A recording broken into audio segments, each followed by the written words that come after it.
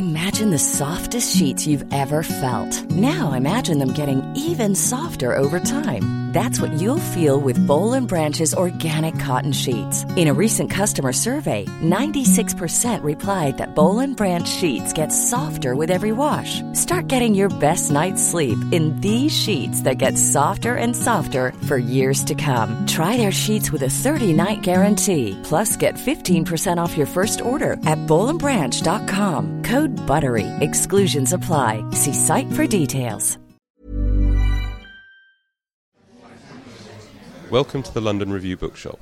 It's hard to imagine writing the history, the underground history of American foreign policy since the Second World War, since the 60s at least, without referencing the work of Seymour Hersh. He has broken so many of the most important stories, from the My Lai massacre to the secret bombing of Cambodia, the CIA's role in the overthrow of Salvador Allende in Chile, the atrocities in the first Gulf War, up through Abu Ghraib. But what you might not know is that Seymour Hersh started out as a beat reporter in Chicago. And so we've never actually talked about this, and I wanted to ask you how that experience shaped you as a reporter. What did you learn from that beat? How did it inform the work you're best known for? My parents are immigrants, that wonderful word these days, and no education. They left Eastern Europe, and we were on our own. I was 4 children, and I was not really in the world because my father died young and I had to work. Just to tell you all these things, the only thing that good happened is I got a scholarship to the University of Chicago, which was a great school. We were in Chicago. And what I'm saying is it didn't come because my parents were, had fought against the Rosenberg killings. There wasn't any politics. You weren't a red diaper baby. I wasn't a red diaper baby. And politics became, I went to university in the 50s, and Eisenhower was so boring, and we were more interested in the daily crossword puzzle than anything else. So when I did go, at Chicago, just to tell you what it was like, and that's not uninteresting in terms of figuring out life. I always tell this story. I was truly asked very early when I was there whether I was a Platonist or Socratic or a Maoist, and I actually thought MEOW. What the hell does that have to do with it? I was that. So I didn't come from an intellectual background. When I was about 12 or 13, on my own, I started buying the Book of the Month Club, which was 99 cents. It was one of those, they would advertise, and there was a fiction and nonfiction selection. And most of the nonfiction selection was horribly anti-communist stuff, but it didn't matter. I always bought for 99 cents every month for about 4 years. I bought the volume, and it would include a long history of the Habsburg and something like that. So I had my own little base of information. School was always sort of secondary. So I got out of college, and I went to law school, hated law school, couldn't stand it, bummed around, got a job working as a police reporter. If anybody's ever heard of Front Page by Ben Hecht, it was known as the City News Bureau. There's so much crime in Chicago, famous, John Dillinger, Al Capone. It was a criminal city. There was a comedian, Mort Saul, a very funny, ironic guy, who described the Outer Drive, this main highway, because the police were so corrupt when they stopped you for speeding. He described it as the last outpost of collective bargaining. You start $10 to $20 to get out of this ticket, and it was just that open. So anyway, I staggered. The City News Bureau hired people. They had 2 requirements. You could, if you graduated from the Medill School of Journalism at Northwestern, you could get a job there, or if you had a BA, you could apply and just wait. So somebody told me about it. I applied 6 months later. I was selling whiskey. I was trying to, 23 and 22. For the first time, I was on my own. My mother, who I lived with after my father died, we had a family. Who's going to, how it is in family, who's going to take her for these years? And my brother took her after I graduated from college. I did 5 years of taking care of my mother. Anyway, and so I started this police agency, and I was covering Chicago police as a 22, 23-year-old kid. And so when I think about what I did in terms of having a counter-narrative. It's all about a counter-narrative. The government controls the narrative always. And what you want to do is you want to say, okay, I was seeing a very good lawyer here earlier, one of your great lawyers, one of your great radical lawyers. And the way I looked at what happened in France when those crazy Salafists, we don't know, angry kids, we don't know, ISI exports, I doubt that, despite what the press says, when they blew up and they killed all those people at the concert, the whole restaurants, and then they ended up in a house, an apartment, a couple of days later. And what the police did is they destroyed the place. If you remember, they killed everybody. And then once they had everybody killed, they then announced that they had found, one of them had a Syrian passport, I think it was. One of them had a Syrian Syria.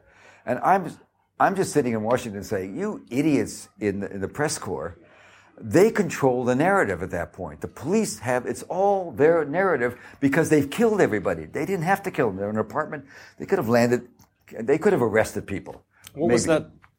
You did report, I think, I read somewhere, I think it was an interview that you gave in 1975, that you had been put on a story about a man in Chicago who had killed his family and then committed suicide. And your editor said, did this man happen to be of the Negro persuasion? Well, you're pushing me to do what I want to do. Okay, what you want me to do? All right, I'll do what you want me to do.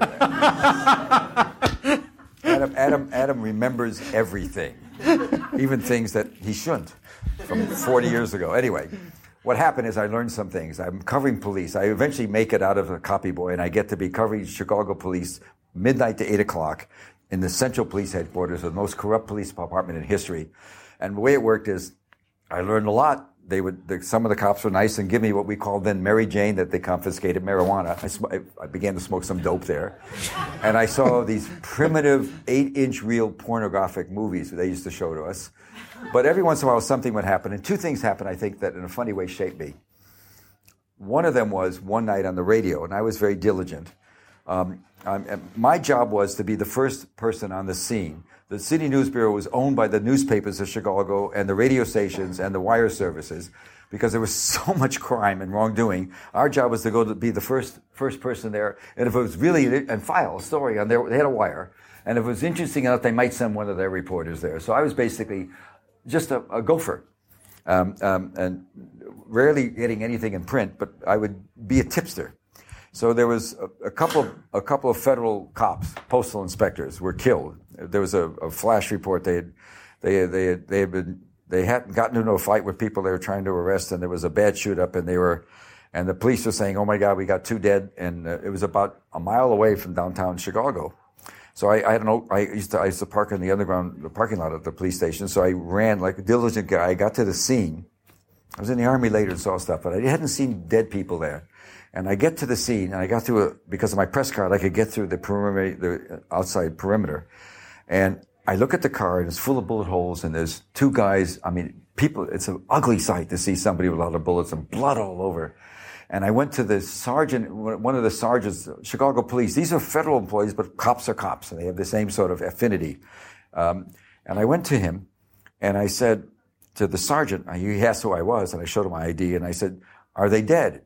And Chicago cop, being a Chicago cop, he grabbed me by my jacket or my shirt and threw me really hard against the police car. I mean, really hurt me. And he said, whatever he called me, all sorts of names, not until they're pronounced by the coroner. So I had a thought, what do I do? They're clearly dead. But I waited.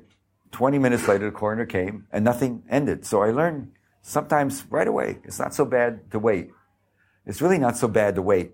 And that's the way it translates in the real world. The National like your GCHQ, we intercept everything. And when we intercept something that we think is hot and good, particularly, let's say in Arabic, slang Arabic, any of you know, if it's not your native tongue, come on. And the NSA would intercept something, and they would always write in that world, if it's really important, they think, and it's going to go to the president, it's called National Security Advisor. It's got to go to, it's called a critic. It has to be in the desk of the National Security Advisor within 10 minutes. So the NSA would run stuff by the National Security Advisor in 10 minutes, was the first wave of intercept. And by the second or third day, everything they translated was completely wrong. And I saw that happen.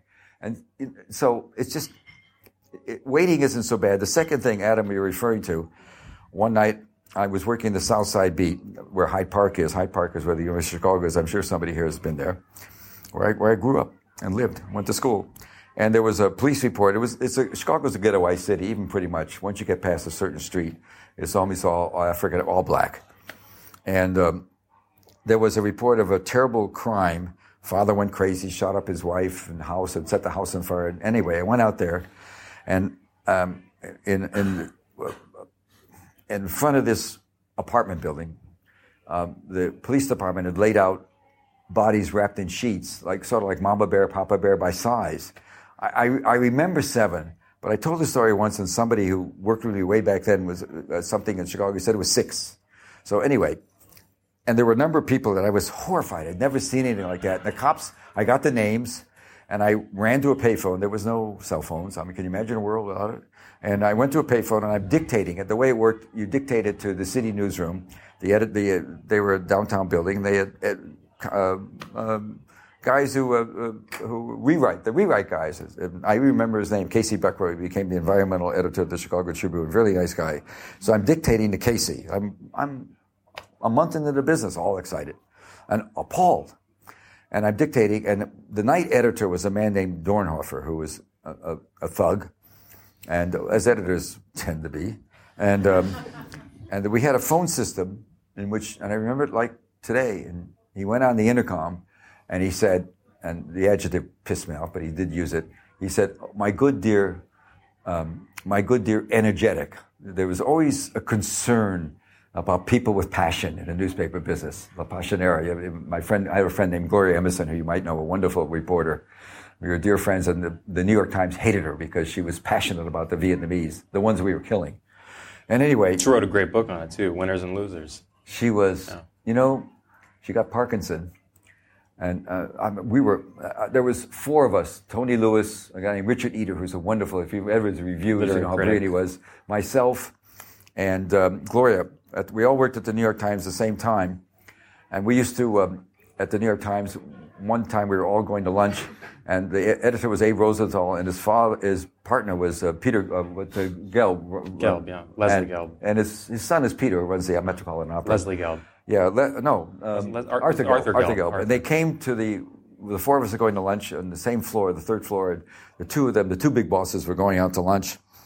And Gelb said, the Cell was having its meeting. Now, this is in the 70s. Well, didn't Rosenthal call you my little commie? No, what he used to do was come into the newsroom. They wouldn't hire me initially. Sean hired me at the New Yorker in 1970. Off the My Lai stuff, the New York Times wouldn't hire me. And 2 years later, he called me up, and he said, they were dead in the water. They were and he knew we needed something, so he asked me to come. And I remember going to Sean. William Sean was this famous editor who was so amazing. And I said, I was doing great with Sean, making a lot of money and writing stuff for him, 3 long pieces that became a book. And it was a great place to work. It was a writer's place. When you got a proof back, if they wanted to change something, they asked you. And, the first proof, this is a digression. Adam says he's going to watch me on this, but the first proof, I did a story in 1970. The first story I ever did for the New Yorker was something I ran into, some horrible event, also in Vietnam. I wasn't meant to just do Vietnam, but I was doing that. And I was giving speeches, and the kids who were in the war all would come to me, as people now come to me a lot in the government about wrongdoing. They really do. And it came, and I wrote a story, and I called up Sean, I told him what I had, and he said, just do it. I had something else I was doing. So I wrote this story. I had an editor named Pat Crow, who was very bright. And Pat, we edited the piece, long word, 12,000 words. And Pat said to me, Sean wants to read it. It was my first piece being published. And I'd never worked for a newspaper. I'd been a wire service guy and done the My Lai story, then done a book about it. But I never worked for a newspaper, which made it unusual for the New Yorker. And so about Mail, we had something called Mail then, called Smail now, I guess. And so I got, about a week later, I got a proof from Sean. I'm, 29 or something like that. And I was nervous about it, as I should be. And I opened it up, and there were 3 galleys. I mean, there was about 30 or 40 galleys. Each, if you know New Yorker, is about 400 words on a galley, and narrow margin. And it was great. The first, nothing on it. Second galley, nothing on it. The third gallery was, in the middle of it, I had a cliche. He took the easy way out, I think it was. He was right. I wrote, he took the easy way out, or something like that. And Sean circled it. And he had a very small handwriting. And in a margin, he wrote, Mr. No dot, just Mr. No dot, Mr. Hirsch dash. In the next line, he wrote, please, PLS, use words. I got a master's degree in journalism in 1 minute. Please use words. Let's avoid cliches and hackneyed phrase. That's stuck with me forever. Anyway, we still use it. Cy, was I.F. Stone an important figure to you? Let me just finish the story about this. I told him, we didn't talk. I told him I didn't want to talk in advance because Adam's going to try and keep me going on the train. I called in, and Dornberg said, my poor Mr. Hirsch, my energetic Mr. Hirsch, alas, were the poor victims of the American Negro persuasion. And I said, yes, sir. And he said, cheap it out. I said, what does that mean? He said, what you file is 7 people died in a fire today in Chicago. That's what I learned. And I was innocent. I didn't know it was that bad. And so I learned those things. And and also... it's also a story that resonates today, given the recent report on atrocities in Chicago committed by the Chicago police force. Does anything change? Yeah. When I later went to work for the AP in Chicago, I ended up being hired there. I worked first in South Dakota after being in the Army. When I went to work for making my way into civilization, I started in South Dakota for United Press covering. But when I got to Chicago, the first thing I did once they began to appreciate me, which they did. They let me. My job in Chicago for a year was just go every day and write a story, and I did a big thing on the Chicago Police Department because I really hated them, and nobody was touching the Chicago Police Department. It's something else I learned. The power, Anyway, the story was a feature story. They ran those for Sunday papers. 2 of the 4 Chicago papers, which knew much more about what was going on in Chicago, ran my story on the front page. And I knew then, boy, we are really a crazy business. This is really a crazy business. And so, extrapolating to today, what's our function? The world is increasingly being run by fools and idiots and liars and despots and criminals. And I like to think that our job is sort of like a public defender in America. Our job is when some guy's collared by the police and he's caught accused of a crime and he has nobody supporting him, a public defender's job is to make the police at least behave in some responsible way. We should be doing that. Our job is to make these people, and instead we join the team. But the mass murder that goes on every day is just it's not challenged enough. Anyway. What do you want? I interrupted you. Where'd you want to go to? I was curious as to whether I think I.F. Stone was also an important figure for you at that time, right? You met him in D.C. I got sent by the AP to the Washington, which is a good thing. In 2014, 1964, the Vietnam War was just beginning, and I worked on the desk, and then they assigned me to the Pentagon, which is a great beat, for somebody. I don't know what they were thinking about. Kid named Seymour Hirsch from the University of Chicago. I'm sure they had no idea how I was going to not like the war. And so I began to write stories for the AP in new, sort of careful ways that were very negative about the war. And one day, my wife and I were just married a year before. And like all couples, we'd go to bed at 3 or 4 on Saturday night. One Sunday morning, about 6 or 7, I.F. Stone calls me. Yeah, I'm in the phone book.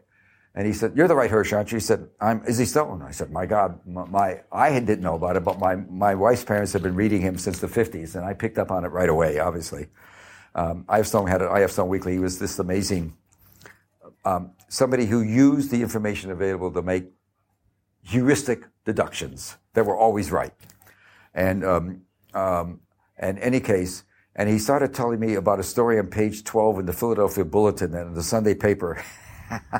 He would go out to a newsstand every morning. There was a newsstand in Washington that got all the out-of-town papers. He would get it about 5 in the morning and start going through them. And there was no way to discourage him from calling me every Sunday with something about before dawn, something in the Baltimore Sun. So we became friends. And he saw what I was doing. And we became the kind of friends where when I had My Lai and nobody would publish it, I went to him. So he was avuncular. He was the kind of person that you could. His wife would, if you had a crisis and you wanted. I was with my daughter did ballet and I used to go have coffee with him, and Izzy wanted me to do something with him, and his wife babysat. for that kind of stuff. That's the way it goes. Well, Stone was famous, as you point out, for his methods, the way that he would pore over official documents and tell a different story. And in a sense, you're also celebrated for your methods. There's something distinctly old-fashioned, almost artisanal about them in our own sort of internet-driven age. When I read you, even if I'm reading you online, I can smell newsprint, I smell coffee, Well, and I wonder. Do you think we've lost something? You call people, you make calls, you speak to people. You have, you're very well known for your contacts within the bureaucracy. It's a style of reporting that, to some extent, has kind of gone out of fashion. I do a lot of speaking. Actually, it's interesting. I do a lot of speaking at international conferences on journalism, more sometimes than in America. And it's tough for me when I go to the Middle East. I've gone to Jordan and to Egypt and spoken to. I did a 3-day session in Egypt on investigative reporting for 70 people. Half of them were from different countries in the Middle East. The women reporters, who were really much more edgy, all in burqa, because they had to be careful. And I'm telling people how to write stories there and going through stories. We just did day by day digression of what I did. This is a few years back. Stories that are going to get them beat up and maybe mauled and their families hurt. It was a very ambivalent thing to do so. But there's always, human nature. In that world, there is a desperate drive to get better reporting. More passion there than I see in our society. I speak at journalism groups. When I do speak in America, I always have a couple things to say to journalism schools who are less and less interested. I do say that, I hate to say this, guys, but you can't write without reading. You got to read. You got to know stuff. And if somebody did something last night, and afterwards a young woman came up to me and wanted some advice, and I said, start reading the papers and read the stories you think are boring. Read about arms control. Read about everything. Read the stories you think are boring. And just really make it a point, and then read the magazine articles you think are boring, and then read the books you think are boring, and that's one thing to do. I probably do less of it now because I'm older and slower, and the second thing is a technical thing that I see often. I just say, basically, I'll use the language I say, but only because that's the way I really talk. I say, get the fuck out of the way of the story. Do enough work so that something is really important and dramatic. You can tell without saying those words. And I had an experience. The trouble with doing this so much, and this is my last day of 4 days here, is that my arm is sore from brushing snow off my mantle on top of Mount Olympic. It's so self-serving. It's an hour and a half about how wonderful I am. Ask my wife. It's not that simple. And so... We'll get to some tougher questions. No, but it is true. I get the My Lai story, and I do the My Lai story, and then I want to go beyond it. I want to write a book about it because I write newspaper stories, and I saw then how vulnerable the press is. I owned that story. I was a freelance reporter. Nobody would run it. And Izzy Stone said, you just have to put it out, find a way to do it. And so we did it through an anti-war news service called Dispatch News Service. Just put out one story cold. I did something. I had seen this lieutenant who did it. I saw him. I found him by looking for a long time. I found this friggin' Lieutenant Calley who was hidden. I knew he was on a base. He was hidden in the senior officers' quarters for generals. A lieutenant that was being charged of killing 300 people. Who would have thought he was there? But I found him. And he told me a lot. Anyway, so I had this story. And the New York Times, I was a freelance reporter. I quit the AP because I just couldn't do enough about the war, and I didn't know what to do. And I had a wonderful, Izzy among others, but a woman named Mary McGrory, a wonderful columnist, said that Bobby Kennedy wasn't going to run, Johnson was going to run for re-election. The war was mass murder. I knew that by OJT. The war was on-the-job training. It was just mass murder. And no matter how much I tried to be edgy about it, I was always in a war with the powers that be at the New York Times, at the AP, Associated Press. And even then, the New York Times, Neil Sheehan was a very good journalist covering the Pentagon, and he protected me. Every time there was a story that they really were going to kill me, the Times ran it as an AP story. He made sure they did. So I was as long as it was in the New York Times by the AP, because the New York Times, when I worked there, we rewrite everybody. There's nobody but us. That's the way it works. In any case, so the history is that, so I went to work. Mary McGrory was a friend of Bobby Kennedy would run, but a Senator Eugene McCarthy would run. And so she says, you've got to work for him. I was freelancing. And I said, and this is in 60, after I left the AP, and I went to work. I went to see the senator who I didn't know, and he didn't know me. He was just very bright. He was a Benedictine. And I was going to write his speeches. He was running for president. He had no real staff. He had friends in the Washington Catholic community. And Mary was his friend and said he really needs help. And Mary was this quite brilliant woman. And we were really, she lived across the street. We were all dear friends. And so I asked him, well, what do you want in speeches? I'd never written speeches. He said, well, my guy is Charles Péguy. If you know Charles Péguy, he's the most sterile 19th century French. He said, none of the Kennedy stuff, no triads, can win the war, will win the war, none of that, because he was very ascetic, went to Mass every day, and I could never tell anything about, no press about it, because he really believed the separation of church and state. And so I start working for him. We'll go off to New Hampshire. We're campaigning against he's a Democrat challenging his sitting president. I mean, that's unheard of, because Johnson had all the power. This is the Bernie Sanders story in a way. McCarthy had something. He was younger and much prettier, and just as cranky. But anyway, and so we're going along, and I remember calling my wife. No internet then, and we'd had a baby, and she wasn't so happy about me being gone all the time. And I would say in the first couple of weeks, I thought I'm screwing the peace movement. We're going nowhere. He's running an anti-war candidate. And then we go to University of Wisconsin, where we had a couple of thousand. You can raise an audience in University of Wisconsin for anything. It's the most, even then, it was the most radical school around. Not so much now, but it was. Women's studies was very big. They're very radical, and great history department. And so we had this thing going, and a student asked a tough question about what's the core of why are you so dead set against the war? And he said something that was amazing to me. I was in love with him after that. He said, the real issue is this is an immoral war. We're fighting an immoral war. And that stuck with me.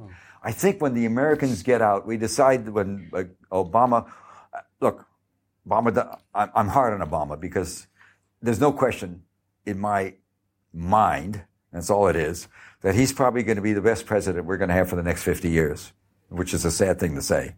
Because he's in many ways, he's on foreign policy, except for the Iranian deal, he's pretty terrible.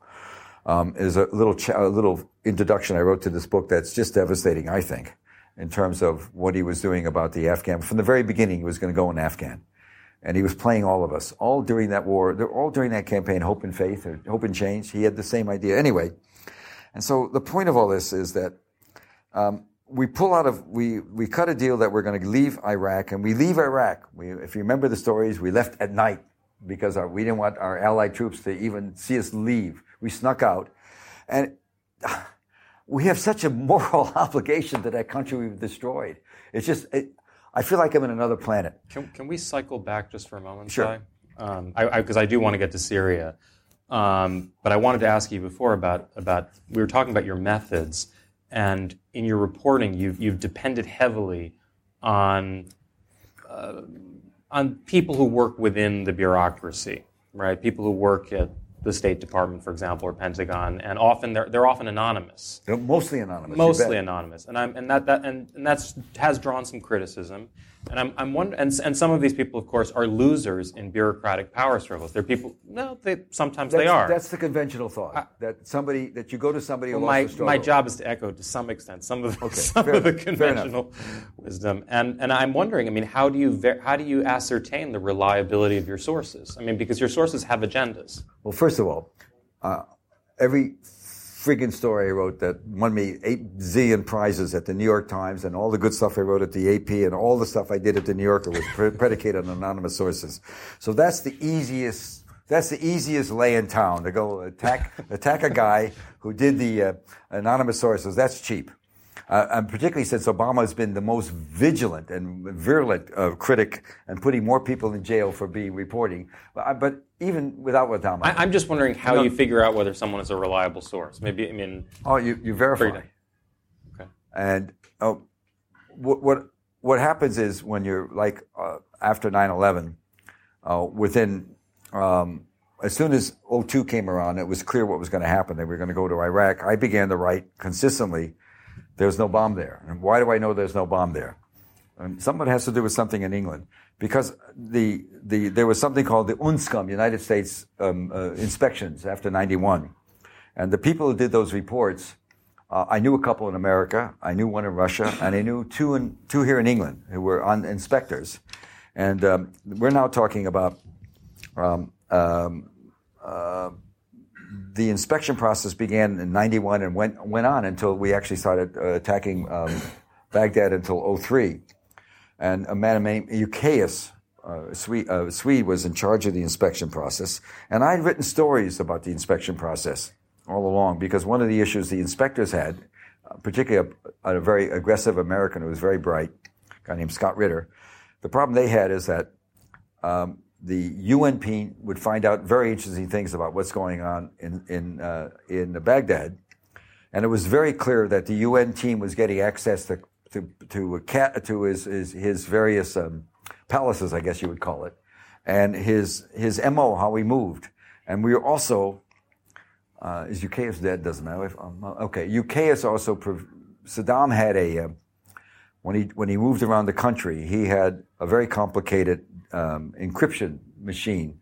It was Swedish made, Hägglunds, and it had everything he said was broken up into 8 bits and different frequencies. So when he had a conversation with his aides back, there were 8 different frequencies you had to unscramble. It was very complicated.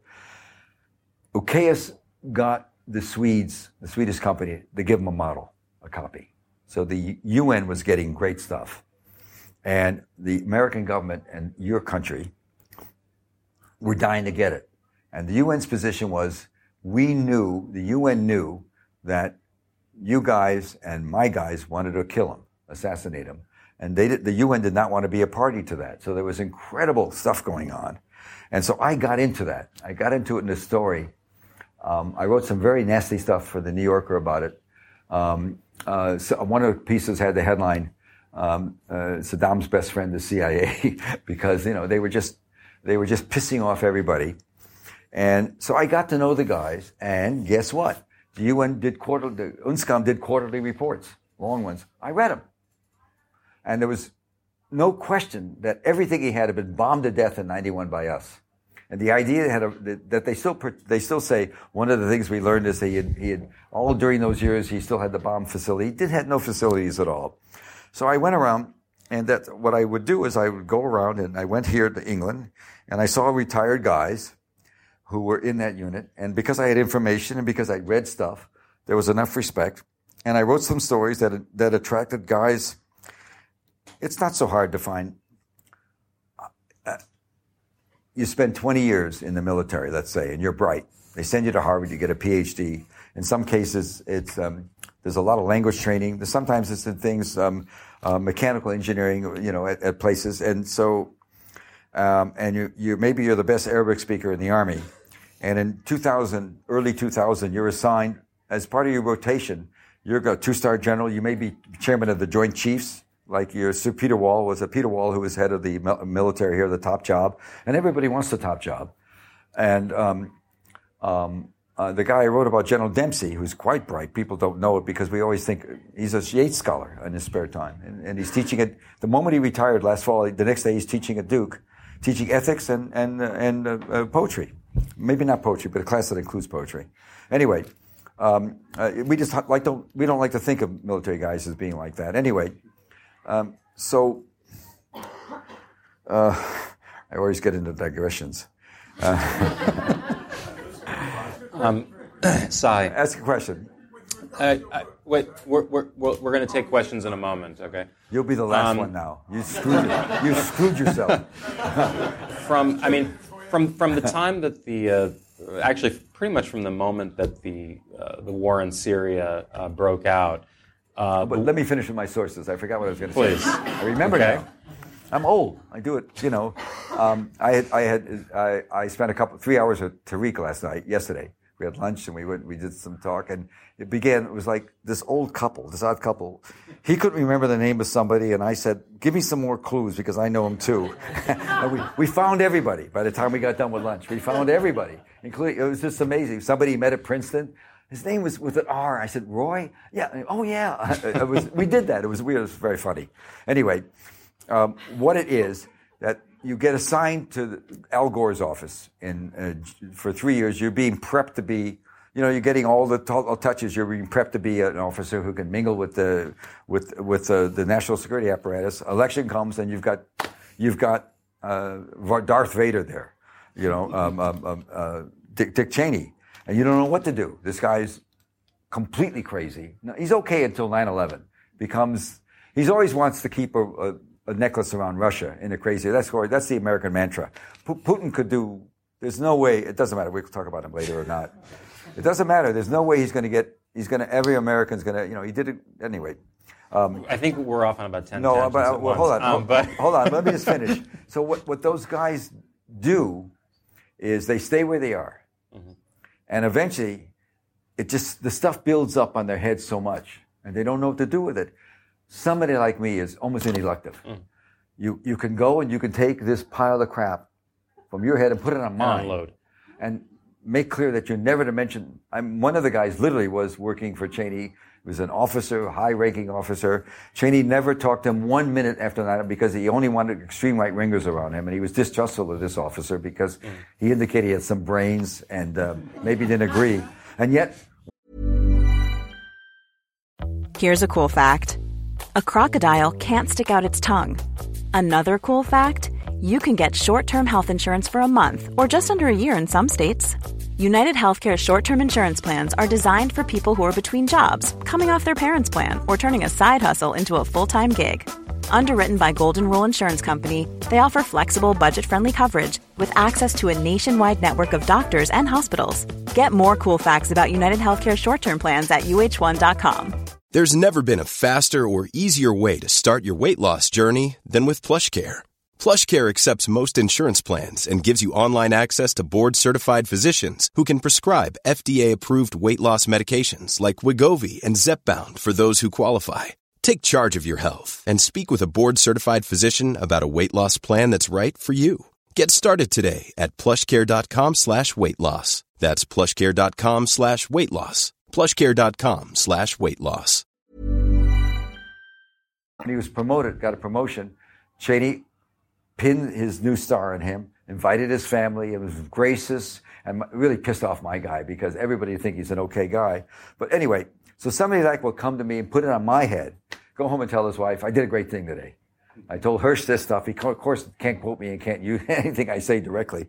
But that's the way it goes. There are people in every government who, when they sign up, they take the oath of office to the Constitution and not to a president. And they take that seriously. Those are the people I find. They find me. I don't find them. They find me. And I think what some people might not know is that you develop enduring attachments to 20 years. And I mean, all of them, when you refer to them, they're all called my guy. They have different names. They're different people. But it's all my guy, right? There are people who helped me in stories 20 years ago that we make a point of going to lunch and I don't seem social. I don't do that. I have no socializing with anybody in government. I don't testify. But go see somebody that 10 years ago was great to me and is retired. Go see him and have lunch with him every 2-3 months. There's a man named Tony Taguba who wrote the report on Abu Ghraib, which cost him his career. He was the highest ranking Filipino. He graduated from Boise State University. His father was Filipino, and he got a ROTC scholarship to Boise State. And he graduated, wanted to be in the Army. His father had been in the March on Bataan and saved American lives, which was the reason he then was. We rewarded him by putting him in the American Army, and that's why his son could come and get an ROTC scholarship. Tony graduated from Boise State at 5'3", 115 pounds, and made it to 2-star. And would have been 3-star. He was in Duha, and he was given because of his rank. The way when you have an investigation like Abu Ghraib, when I wrote about the story, they had already started an investigation. The way the highest ranking officer who possibly could be involved is a 2-star. You have to have a senior officer.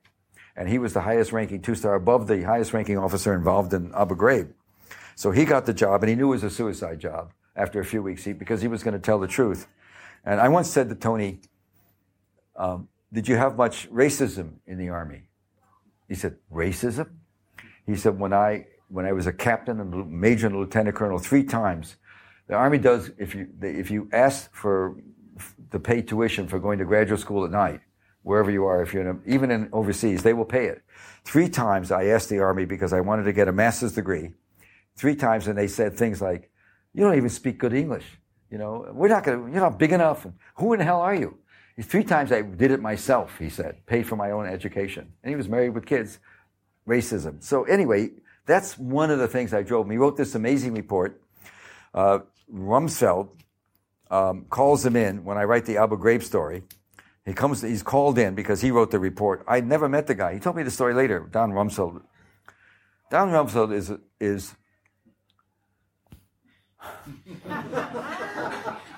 first of all, he's not dumb. I was a kid reporter in Chicago for the AP. He was a congressman, so I knew him then. And he always, even though we would disagree, he was a mocking, sort of funny, cutting guy. He always talked to me. When he became Secretary of Defense, I heard the following story about him. He was having a big meeting about some crisis they had, a Secretary of Defense in his office, and it involved people from the State Department. And I have a friend that was an aide to one of the senior people in the State Department. He went as a backbencher. There were the Joint Chiefs and the senior guys in the state and a couple of guys in the White House. And Rummy's running this meeting about what to do about a crisis. And he proposes a plan, and everybody says yes, yes. And my friend, who later ended up running the MacArthur Foundation, that kind of brainy guy, he didn't know what to do because nobody was saying anything. So he said from the back bench, he said, well, Mr. Secretary, pardon me, but that solution you have is one we've tried 3 times and it hasn't worked. What makes you think it's going to work now? This is a story he told me years later. And MacArthur Rumsfeld said, out! He said, I beg your pardon. Out, he said. He looked to his boss, who looked away. He looked to one of the Joint Chiefs, members of the Joint Chiefs, it was the Air Force head general, who he knew. He looked away. So he got up. He didn't know what to do. He said, out. So he began to walk to the door. When he got to the door, Rumsfeld said, I will tolerate no dissent in this office. I'm not kidding. This is when they're making decisions. That's the kind of nuttiness you have. And I learned these things. It's hard to believe these things go on, that the man would say out because he raised the question about a rational question. What was your question, Adam? I want to ask you a question about your reporting on Syria. Oh, sure. I mean, you have portrayed the Assad regime as a bulwark against Islamist extremists. And I'm wondering what you make of another argument. There's another school of thought on this, which would argue that, on the contrary, the Assad regime, until quite recently, focused its energies on defeating less extreme or more moderate elements in the uprising, and in effect contributed to the rise of IS and Nusra Front. I mean, I'm just wondering how you contend with that argument. I don't hear that argument that much anymore, really, but there was an argument that was made. It's made by those people who support us. There were people in Washington who wanted ISIS. Well, again. I mean, do you think that Assad bears any responsibility for the Islamicization of the rebellion, or do you think that it was always, in essence, an Islamic rebellion? You mean despots are the kind of people that would engender friendships? And he's a despot. He's a leader. Mm-hmm. He's a leader.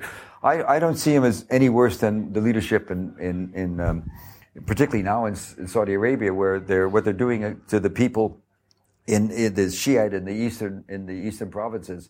They are actually now taking people they see to be as threats to the royal family and cutting their heads off in front of everybody in a square and letting them bleed to death there. I mean, they're doing and hanging the body up. But presumably one could be critical of both, right? I mean, well, no, but the point I'm making, I don't. We all talk about. A despot is a despot. Okay, his father ran the country. He ran the country, and so. If you want to get rid of all the despots, that's great. The president's now meeting with the CC, with the cooperation and what is it called? In the Gulf. The Gulf Cooperation. What's it called? What's it called? The GSCC. The GCC. Yeah. It's the Gulf Cooperation Association or Committee. It's the only defense committee of the Gulf states, Oman and Bahrain and all these places. It's the only defense committee in the history of the world designed to protect from within. Usually they're defecting from outsiders. They're worried about the insiders who, the UAE in Abu Dhabi about a year and a half ago announced that everybody in a senior management job in any industry who was Shia had to leave overnight.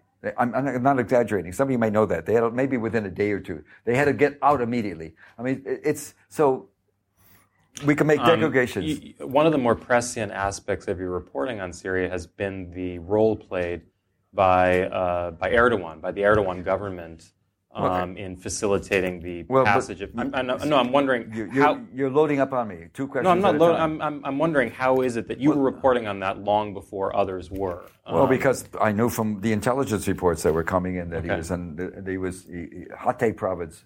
Do you think the war would have? Let me answer. Hatay province had 8 entry points, but let me go back to Bashar a second. Just a point of view.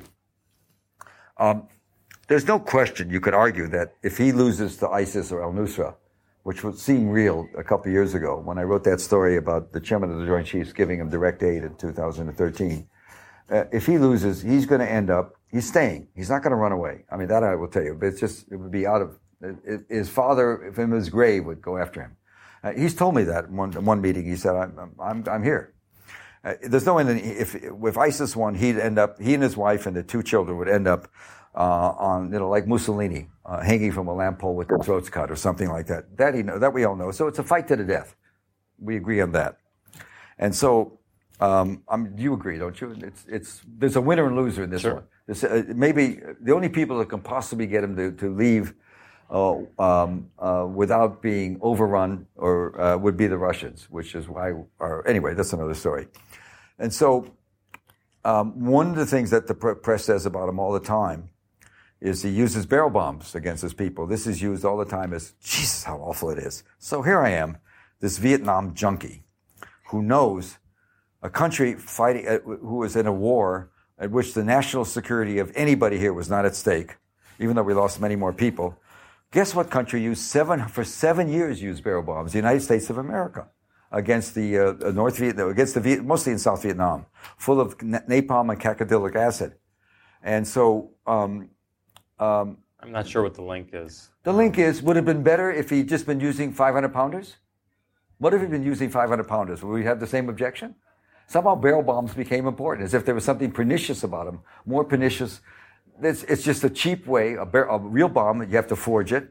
It's not even, it's just, make that a propaganda point is so crazy because would you argue if he's bombing people? And, did he use gas against his people? There's probably some cases where he did, not the one that he's most fated for. I can't say he did, but anyway, we'll get to that. So I just look at different things about it. And I've stayed away from it because I did see him 5 or 6 times, and I've also seen Nasrallah 5 or 6 times. And long conversations are more interesting with Nasrallah in a way because he's so friggin' smart. And so I stay away right now from some Nasrallah is the Secretary General of Lebanese Hezbollah. Yeah, he's the sheik, the big boy, and very smart. Anyway, so I don't like to put myself, I don't have to know. There's so many other things going on. All right, what's your other question? I think we're actually going to open it up to the audience now. Well, we didn't do Syria, but we can do it. Well, my guy that wanted the first question ran away, the coward. Where'd he go? He's not there. He's disappeared. Is he under the tape? Let's go. Let's do questions. You said you verify about your sources within the government, right? I'm verified. You verify. When he asked... No, the way it works is at the London Review and also at the New Yorker, and I'll just go back to that. There's fact checkers in the London Review. When I started writing for them 2 or 3 years ago, they were hiring New Yorker fact checkers, people that have checked for me in New York, in Washington, because I wanted the same standard here, and it was expensive. And I'm sure it was a blow to them, but and what they do is they have an independent conversation with the people I talk to, and people on the inside. And this happens occasionally, more than occasionally. There's some people that are willing to talk to me. There's one person very prominent right now that would talk to me, but he won't talk to a checker, so I don't talk to him. because they have to have a conversation with the fact checker. The fact checker cannot do anything but verify that this person is who he says he is, and they have external means of doing it. You can just look them up. Most people, there's Google search and all that. And the second thing is they can verify everything he said to me that I write he said, he did say, and they can also verify in the conversation that this is a person who seems to have information above and beyond just what I narrow focus. They can do all that. They're smart people. And they can fact check. So that's one way we get rid of trouble, of a potential problem. The other thing is people do, two of the best ones came to me because they were 30 years in the business and they couldn't stand what Bush and Cheney were doing, but they didn't want to go public because one had his father and grandfather were very, very famous generals and very famous. One had things named after them. And another one of them was in society. And I can tell you, once in 2005, I was working for Dave Remnick then at the New Yorker. And one day, one of the guys talked to me, was on the front page of the Washington Post, he'd been offered a job as vice chairman of the Joint Chiefs. He was a four-star general. And he'd been talking to me, and the New Yorker had been talking to him, fact checkers, for 5 years. They did not know. And David called me and he said, they don't know. And I said, they don't know. They don't know. They don't always, the trouble with what we have now with metadata is it's stupid. It's guided by artificial intelligence. And that's why all the metadata in the world, you can target a certain person. But if you're going to get somebody randomly, it's almost impossible. So I never was that much, anyway, that's the answer to your question. There are people I know, and then I stayed friends with them. And then they tell me about other people. Why? Go ahead. What's your next question? How do you verify that the information these sources gave you was true? The really good information initially strikes you as, oh my God, it's counterintuitive. Somebody says something to you and you say, what? And then you realize it's not. It's really not that counterintuitive. It's sort of a complicated thought process. Somebody says something and you realize, oh my God, it's ineluctable. If you're going to have this power, you'll do this. So you call other people up, I've been around. I'm 90 years old. 79. I've been around in Washington for 50 years.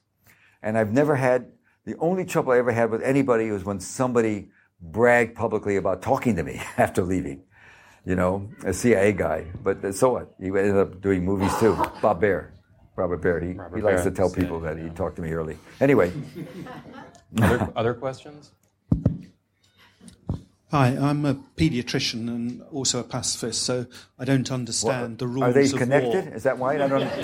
They are, yes. If you didn't say but. You said and. Connected. You said and. Pediatrician and instead of but. But would be totally wrong. My daughter's she's an ER pediatrician. He's good, isn't he? I'll get the question in. My daughter's an ER pediatrician at NYU, so Passive resistance. Yes. Good for you. I think there is more than a rumour that one of the vaccination campaigns in Pakistan was subverted. And this to me is... I've written about it. Good, all right, read it. But this to me almost is worse than the barrel bombs, because you are using a humanitarian resource to do bad, and then people begin to say, well, we can't trust people who are going under the guise of doctors, nurses, etc. It happened in Pakistan. It's happened all over Africa, as you know. The Africans are very skeptical. In Pakistan, what happened, and this is how short-sighted the allegedly rational, smart guys in our intel community. In Pakistan, there was a pretty well-known doctor who he was funded by all sorts of charity institutions, who ran around all over the country doing vaccinations, anti-polio initially, because polio's a running problem there. And he'd been doing this for years. And we, in our wisdom, we always worry about Pakistan because they have bombs. That's the issue with Pakistan. And Pakistan has over 100 nuclear bombs, and we're just terrified of them because no matter how much we talk about a mutual love and respect, both sides, lie to each other. And so, as I write about the Bin Laden, we don't have to talk about Bin Laden because you can read it if you want to read it. It's an amazing story, duplicity and double intrigue with people who have power of destroying the world. And not only that, perhaps giving the Saudis a bomb, which is another fear we have. Pakistanis military very close to the Saudis. Anyway, and so there was this doctor, I've forgotten his name, who was doing it. And the agency says, wow, this guy is getting into villages and places we can't get to. White man not invited here, right? So we somehow get him in a position where he doesn't have much choice, because we go to the government and we say, we need your help to convince this guy just to talk to us. So we compromise him. And then at some point, what happened is when bin Laden was killed, one of the reporters found that next towards the compound in Abbottabad, I should say when bin Laden was murdered in cold blood by the United States, knowing they were going to do it beforehand, and having been told by the Pakistani leadership, you will not leave a body here. You will kill him and take him away, because we don't want to be in a position of anybody knowing we countenance this. Because as many of you know, if you get outside of Islamabad and Lahore even, a lot of the population, the hoi polloi, if you will, are very pro-bin Laden, very very pro-jihadist. Anyway, and so what happens is the reporters found that in the house next to bin Laden's compound, there was a nameplate on the door of a Pakistani major who it turns out was a nephrologist, and that long-standing American belief was he had bad kidneys. And so they made a connection that, my God, the Pakistani army he was an army doctor was treating him. And in fact, they learned that from locally from neighbors. And so that was a problem. We had to get rid of that. So we invented this doctor as somebody who may have helped him and who gave us early warning. So we threw his name all over, even though I write about it. There's a section on it. I'm only saying that because I don't want Adam to make me do bin Laden. I'm so tired of doing it. I've been doing it for 4 days. But anyway, it's believe it or don't believe it. So let me say what happened. There was debate. They said if you hint that the doctor bin Laden's, they wanted to say this doctor was bin Laden's doctor. They wanted to drop his name. And there was people in the CIA even said, Jesus, this is a guy that, runs around giving polio. Do we really want to do it? They did it. And then the government charged him. They sentenced him to 33 years of treason or something like that, criminal activity for doing this, for helping us. I mean, it's a madness. He's in jail now. And then everybody thought, of course, everybody who does these polio shots that comes to our villages is a spy. So it was terrible what happened. And the pattern is the same. We like to recruit those people who do these kind of vaccinations in African countries because they know a lot of things. It is so stupendously stupid. And I don't understand why you had to tell me, besides you were a pacifist, that you're a doctor. That's what I don't know. You think I would be nicer to you or what? Why did that matter? We have time. We have time for 2 more questions. Why? It's 8. What time does this go to? It goes till 8. We're already running. We're already running 5 minutes late. But we'll take 2 questions and you can respond to both of them. And I'll be here. I'm not going anyplace. Sir, I'm just teasing. You do know that. My wife and daughter are doctors. Doctors are in our blood and in my family. Okay. Sorry, as you're an American, who would you like to see running for president who isn't already? Or who are you going to vote for? Okay, so and let's have one more question. Everybody here can guess, and B, I just don't think. I don't think I have any real standing. I don't believe that. I don't think I even give you an opinion of why Arsenal's so bad. You know what I mean? I don't think I have any standing to do any of that. I'm not but you can all know who I'm voting for. I will tell you what's happening in America that's interesting, and maybe it's going to happen here. America's dividing. The right is much more right wing, and the middle and the moderate are much more left wing. What's happening to Sanders is a reflection of a great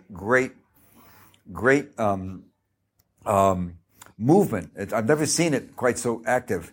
That young people are saying we want something different. So it's going to be, you obviously know what I'm going to vote for, but I just don't think I should.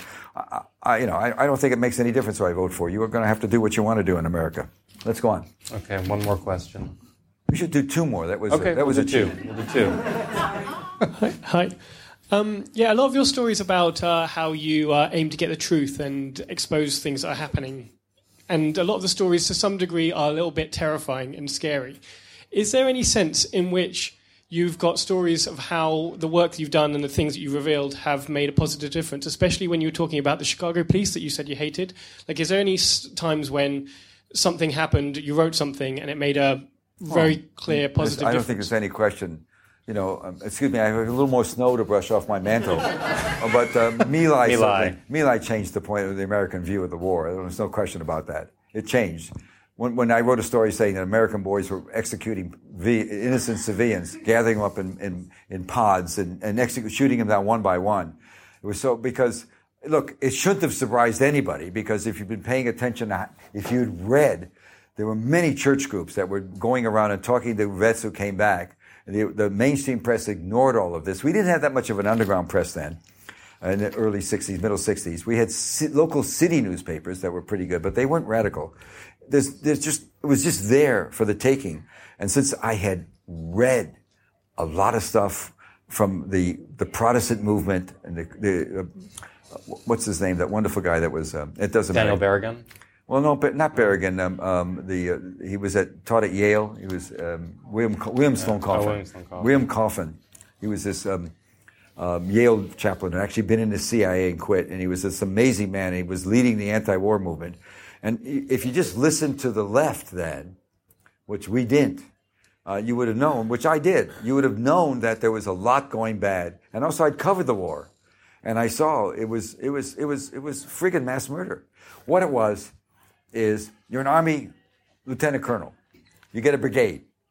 You get a battalion. And it's a 6-month tour of duty, because every Army lieutenant colonel wanted to make colonel, and they wanted to be a warrior. And the only way you could make colonel is you had to go kill people in Vietnam. And there were, for every 7 battalions, there was only one of the lieutenant colonels that would make colonel.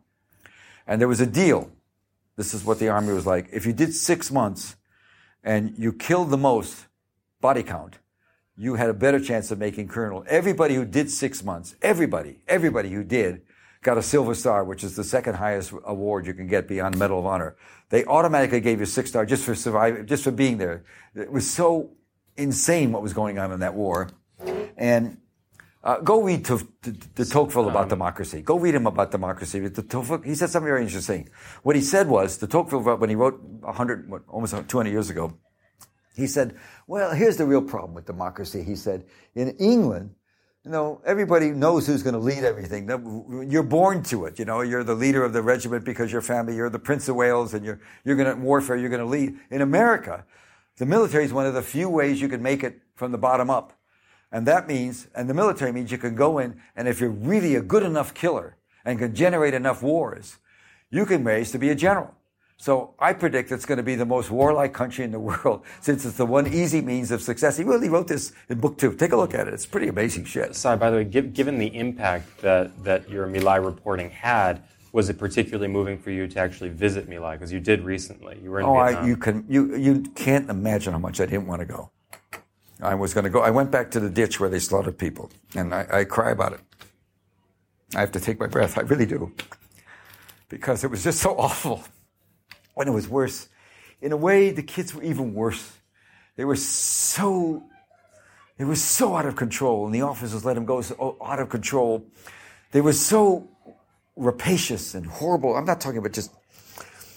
They would go... There's mostly Buddhists, but there were Christians, a lot of Christians, and they would go to a Christian village and dig up graves looking for stones and precious jewels. Officers didn't stop them for anything. Rape, murder, come on. We can't begin to know what really happened there and how the Vietnamese could turn it. It's only... I read a lot about the Japanese in World War II. There's a wonderful scholar at Harvard. John Dower? Yeah. This guy's got... I want him to stay with me the rest of my life because I never remember John Dower. It was against... What was it? It was against... The title was against... He's at BU. Yeah. No, he was at Harvard first. Did he go to BU? Okay. It was against... I want to say against entropy, but that's a British novel by what's it called? Anyway. And so anyway, what was the question?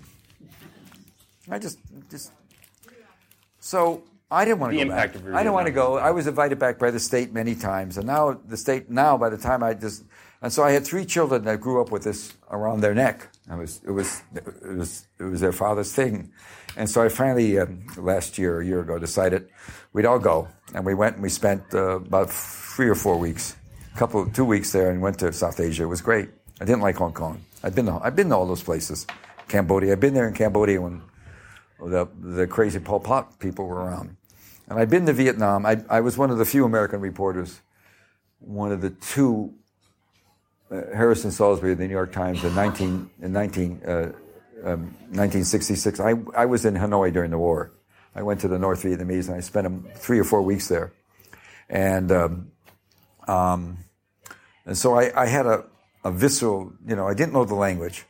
I could do enough French that I could read the French. So, though, if you remember back in the early 60s, Le Monde was it. That was, you read Le Monde. You had to learn, you had to read enough.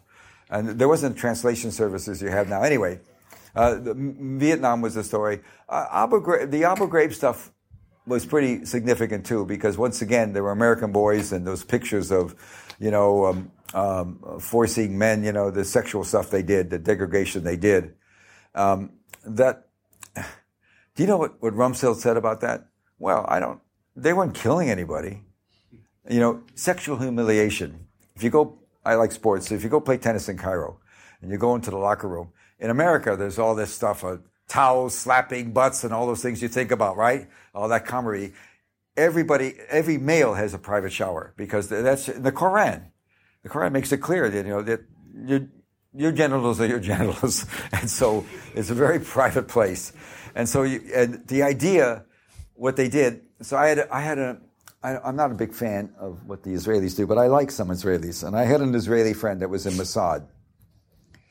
And I'll tell you this is going to take forever, but this is a guy I met. He was allegedly a businessman, and it became clear to me Israeli. And he came on to me at a party in the 80s. And we had lunch, and it was clear. I knew there was something going on, but we went to it one day before I really figured out what was going on. He was very smart about a lot of things. And he was, I liked him. He was jolly and smart. His father was the leading Shakespearean scholar of England.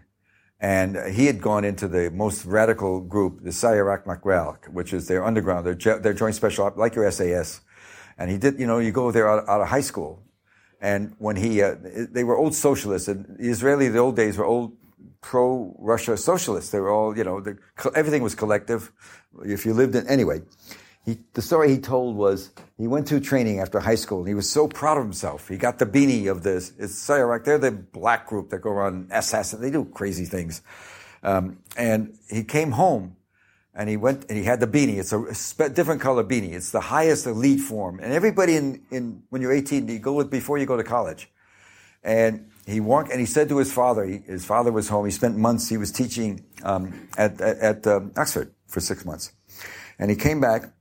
His father was home then for his rotation, and he walked into his father. He said, "Dad," and his father said, "After all this, I have a fascist." He said, "It killed him. It killed him." Anyway, one day we went to a German restaurant, and he knew Arabic and he knew French, and he knew English well, and obviously Hebrew.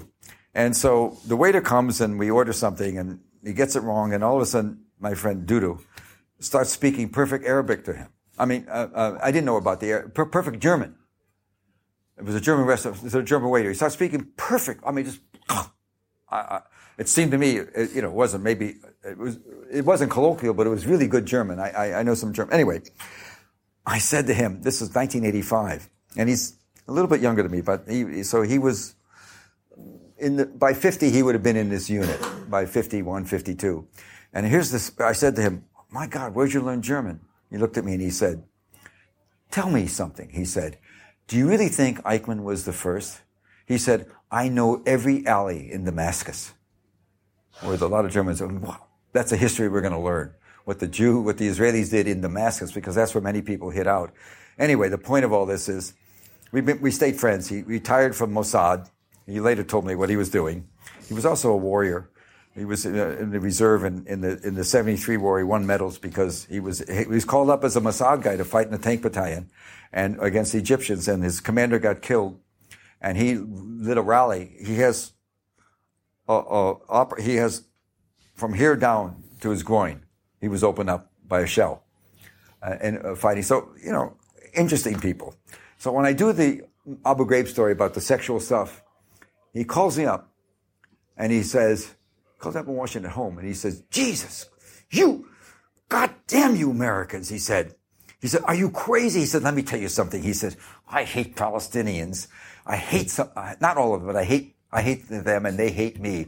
And I've done terrible things to Palestinians and they've done bad things to me and my family and my friends. He said, and there's no comedy. He said, but let me tell you something about Palestinians. Nobody in their right mind sexually humiliates a Palestinian. That is absolutely the one thing you cannot do. You know what you've done. You've made it so much harder for yourself. Scared the hell out of me.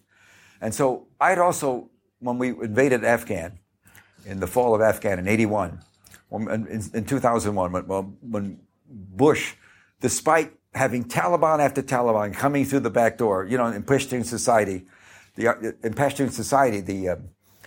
your guest is anybody is a visitor is your guest, and you don't rat them out. And so Bin Laden's there, and there was all this talk about they weren't, he was a society, we couldn't deal with him. They were coming to everybody they knew from the old CIA days and saying, look, he's not our guest anymore. You know where he is. Do what you want. He's a troublemaker. We want him out of here, and of course we didn't do that.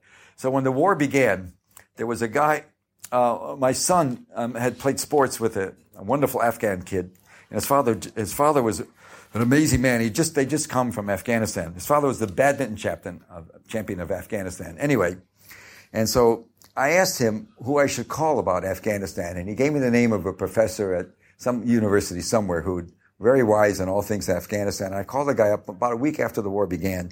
I said, so tell me about Afghan and Pashtun society. He said, well, let me just tell you for starters what you bit into.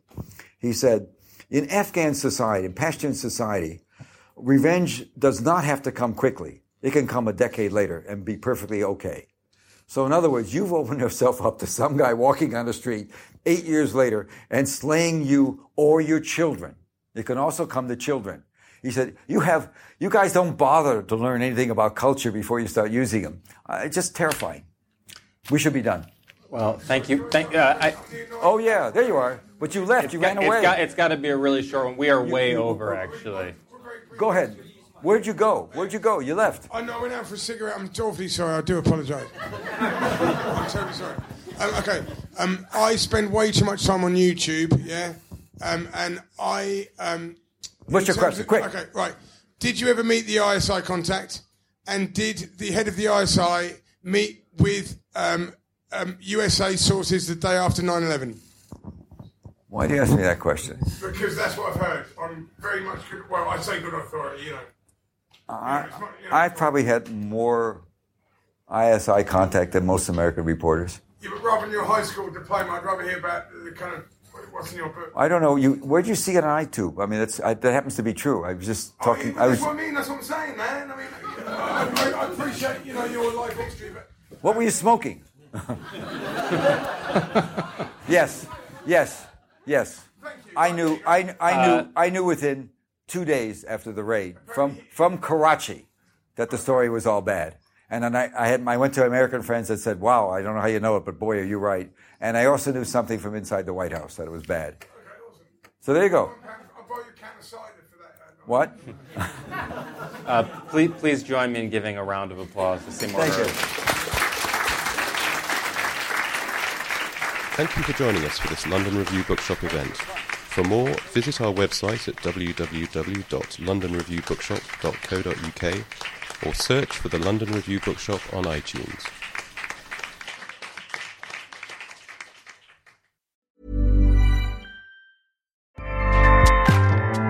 Acast powers the world's best podcasts. Here's a show that we recommend. Hi, I'm Jessie Cruikshank. Jessie Cruikshank. I host the #1 comedy podcast called Phone a Friend. Girl, Let's phone a friend. Not only do I break down the biggest stories in pop culture with guests like Dan Levy and members of NSYNC, I do it with my own personal boy band singing jingles throughout. Because it's my show. It's your show, girl. New episodes of Phone a Friend. Yeah. Drop Thursdays wherever you get your podcasts. So work it, girl, yeah, work it. Okay, that's enough. Acast helps creators launch, grow, and monetize their podcasts everywhere. Acast.com.